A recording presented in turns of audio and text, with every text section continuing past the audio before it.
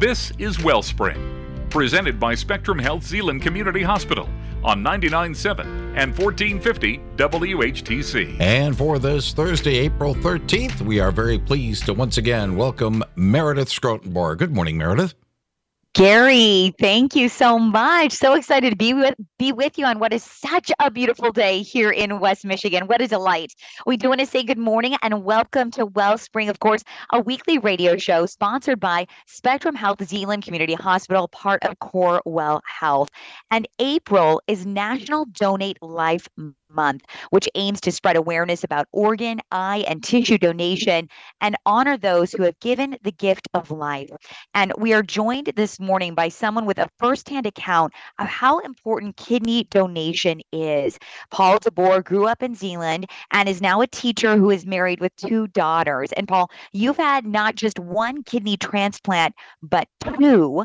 Thank you for your willingness to share about your journey. And you know what? I'm going to share with you, Gary. It looks like Paul is having some internet trouble. Okay. He was on the call with us. I see his name. We're doing this via Zoom as we have for many weeks now, but Paul is not able to hear us. Okay, we lost the connection. He's going to be back with us in a couple of moments here. So yeah, sure. We'll get him on.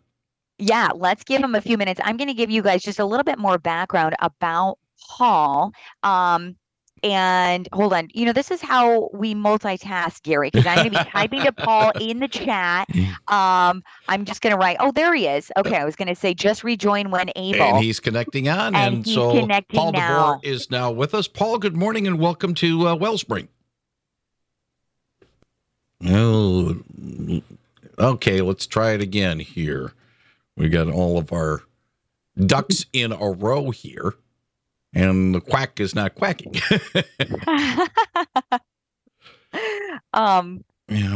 Technology, yeah. Don't you love it? As they say, we had a little issue a couple of days ago. While Paul gets everything in order here, let's talk a little bit about donating, because we've gotten some notes here from people who want to make people aware of donating organs when they leave, when they do pass away.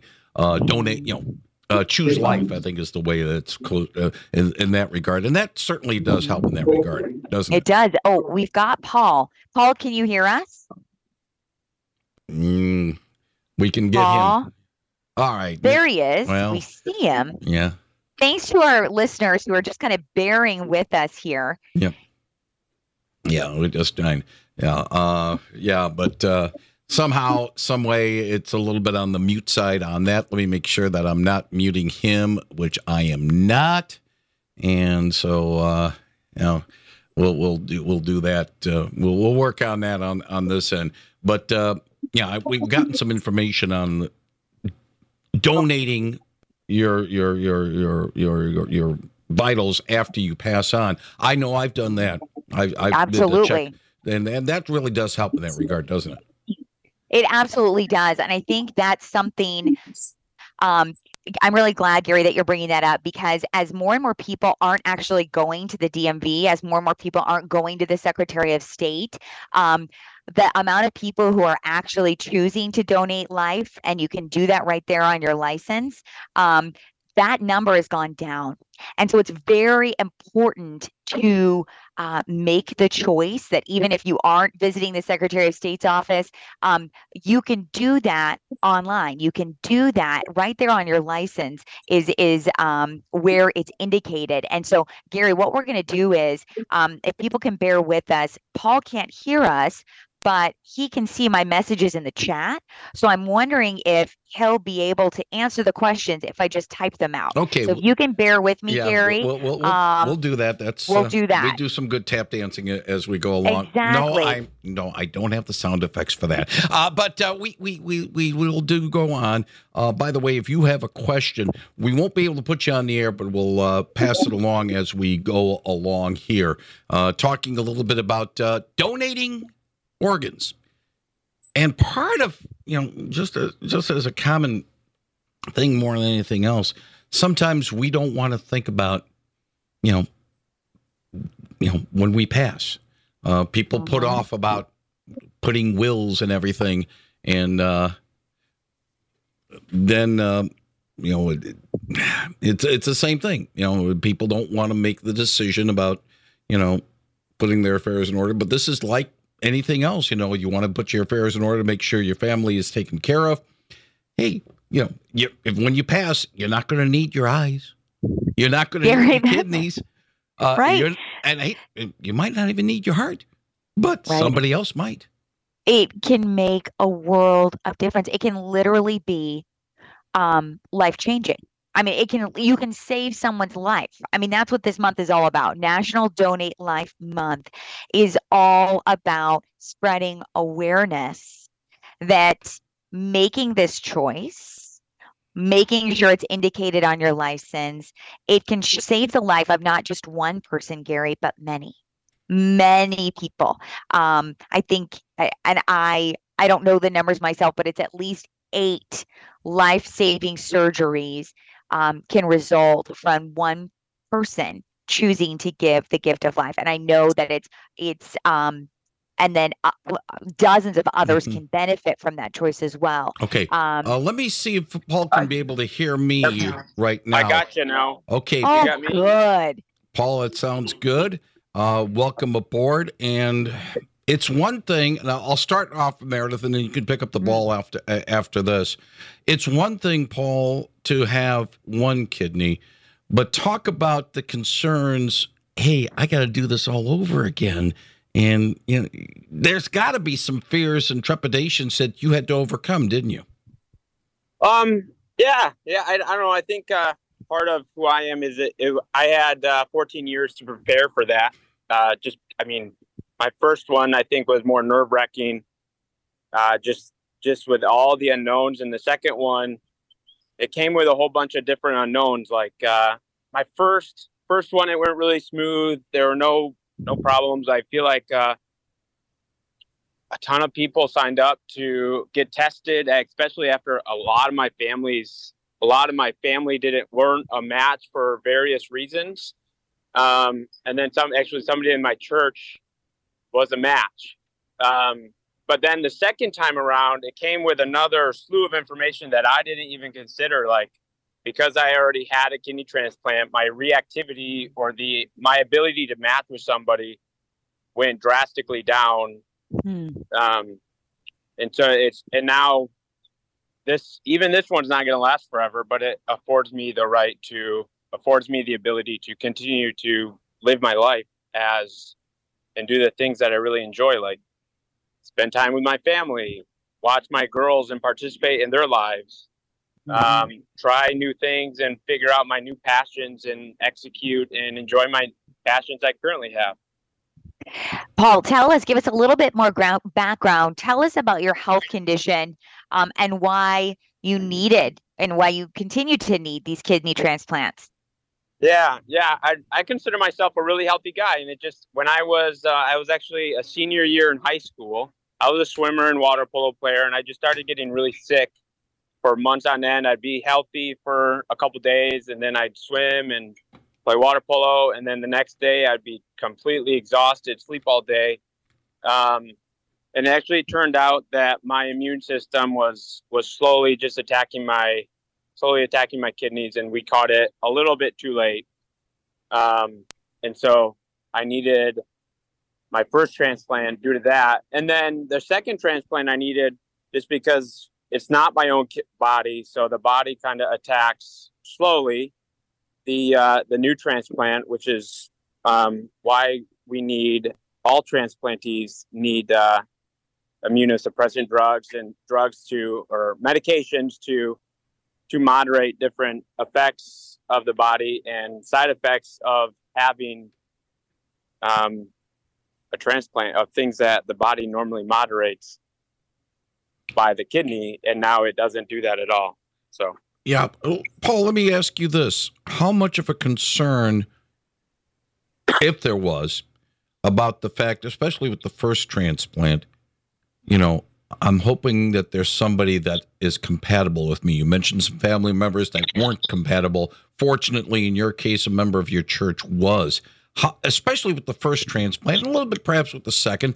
Were there concerns that they can't find a match? I don't think that's a concern. I think there's a lot of people out there who do want to do some good and were willing to test. I don't remember the exact number about the number of people who signed up to be a match for me. Even the second time around, it's a great community that I'm a part of. Being involved in that community, I think, helped a lot. Being part of a good church community that got the word out. I don't think there's a concern that I wasn't find a match. It was just a matter of time. Yeah. Talk us through those emotions with that second kidney. Because I remember that. I remember family and friends were really involved in trying to recruit a donor, trying to find a donor, encouraging people to get tested. Because like you said, this involves a lot of waiting, which can be difficult. How did you feel when you got the news that you had a match? Yeah, I think there's just this giant sense of relief that I can continue on with the way that everybody should have the right to live, right? Like how they deem, and the fact that I get to start enjoying my life and watch my girls grow up in an involved way. I think the hardest thing while you're waiting is not being able to live a normal life just because of being on dialysis. I had a horrible time on dialysis. It's not a fun process. I mean, being hooked up to tubes and for hours on end and then feeling sick for another day and then going back there after one day of feeling good. And then it's a horrible, horrible routine to go through. Just kind of fretting about what's my future look like? Can I continue to work? Can I continue to enjoy and be present in my children's and my wife's lives and lead a normal life? Absolutely. Paul, do you know like any indication how long your current kidney will last? Only averages. So my current kidney actually was a gift of life through a person in Ohio, and that's all I know. And on the average, cadaver kidney transplants will last about 7 to 9 years. So, okay. I mean, but that's an average. So Sure. So is there a way to be proactive knowing that you're eventually going to need another one? Yeah. I think for me, and I think for most transplantees who know that another one is needed, it's leading a healthy lifestyle, right? Number one, and then number two, it's just making sure you're always taking your pills on time, your daily medications on time, and just routinely. They don't have diet restrictions for me, but it's just being conscious about drinking water, eating healthy, exercising, just normal. I mean, I don't exercise a ton right now, but I have done a lot of exercising in my past. So, doing those things keep me healthy. And if I stay healthy, then the longevity of the kidney tends to be above the average. Paul, for somebody listening today and is curious about what it takes to be a living kidney donor, do you know what kind of testing is involved, and what's the surgery like for both people? You know, the person donating the kidney, and then what's that surgery like for you as the recipient? Yeah. So for testing, it starts with a blood test. You got to have the right blood match. And then there's a whole bunch of tissue typing tests that go with it to make sure that everything is a match and the body's going to not completely reject it right away. And then for me, once I have that surgery, it's an immediate relief of like, you can tell the difference between how crappy you feel going in on a daily basis to your body's now naturally cleaning and getting rid of the waste that's in your blood. It's a drastic difference for me. Right away, you start feeling better. For the donor, there's this I'll call it an acclimatation you're adjusting to this new way of life of living on one kidney. You know, it will eventually your single kidney will eventually pick up the slack, but it doesn't happen right away. Sure. Paul, what would you say to those who are considering becoming a living donor? Maybe they haven't been tested to be a match. What would you say to encourage them? I would say I don't know how to say it. My living donor and I, we still have a great relationship. We talk and grab coffee at least every 6 months and catch up. It really becomes a deep, meaningful relationship if you know them. But it's just an opportunity to really change someone's life. I mean, that you can't, I don't think you can't comprehend that until you really start communicating with somebody who's gone through it. Absolutely. Yeah, I would say if they're interested in living donation, then I would say reach out to kidney transplant offices and say, hey, I'm thinking about this. Can I talk to a living donor? And awesome. I know my living donor would be more than willing to share their story to those things. And fantastic. Paul, thank you so much for sharing your story with us. We appreciate hearing about your journey. We're deeply grateful and so glad that you're in good health today. And that is all the time we have for Wellspring this morning. Until next week, Spectrum Health Zeeland Community Hospital, part of Corewell Health, wishes you well. Thanks for listening to Wellspring, presented by Spectrum Health Zeeland Community Hospital on 99.7 and 1450 WHTC.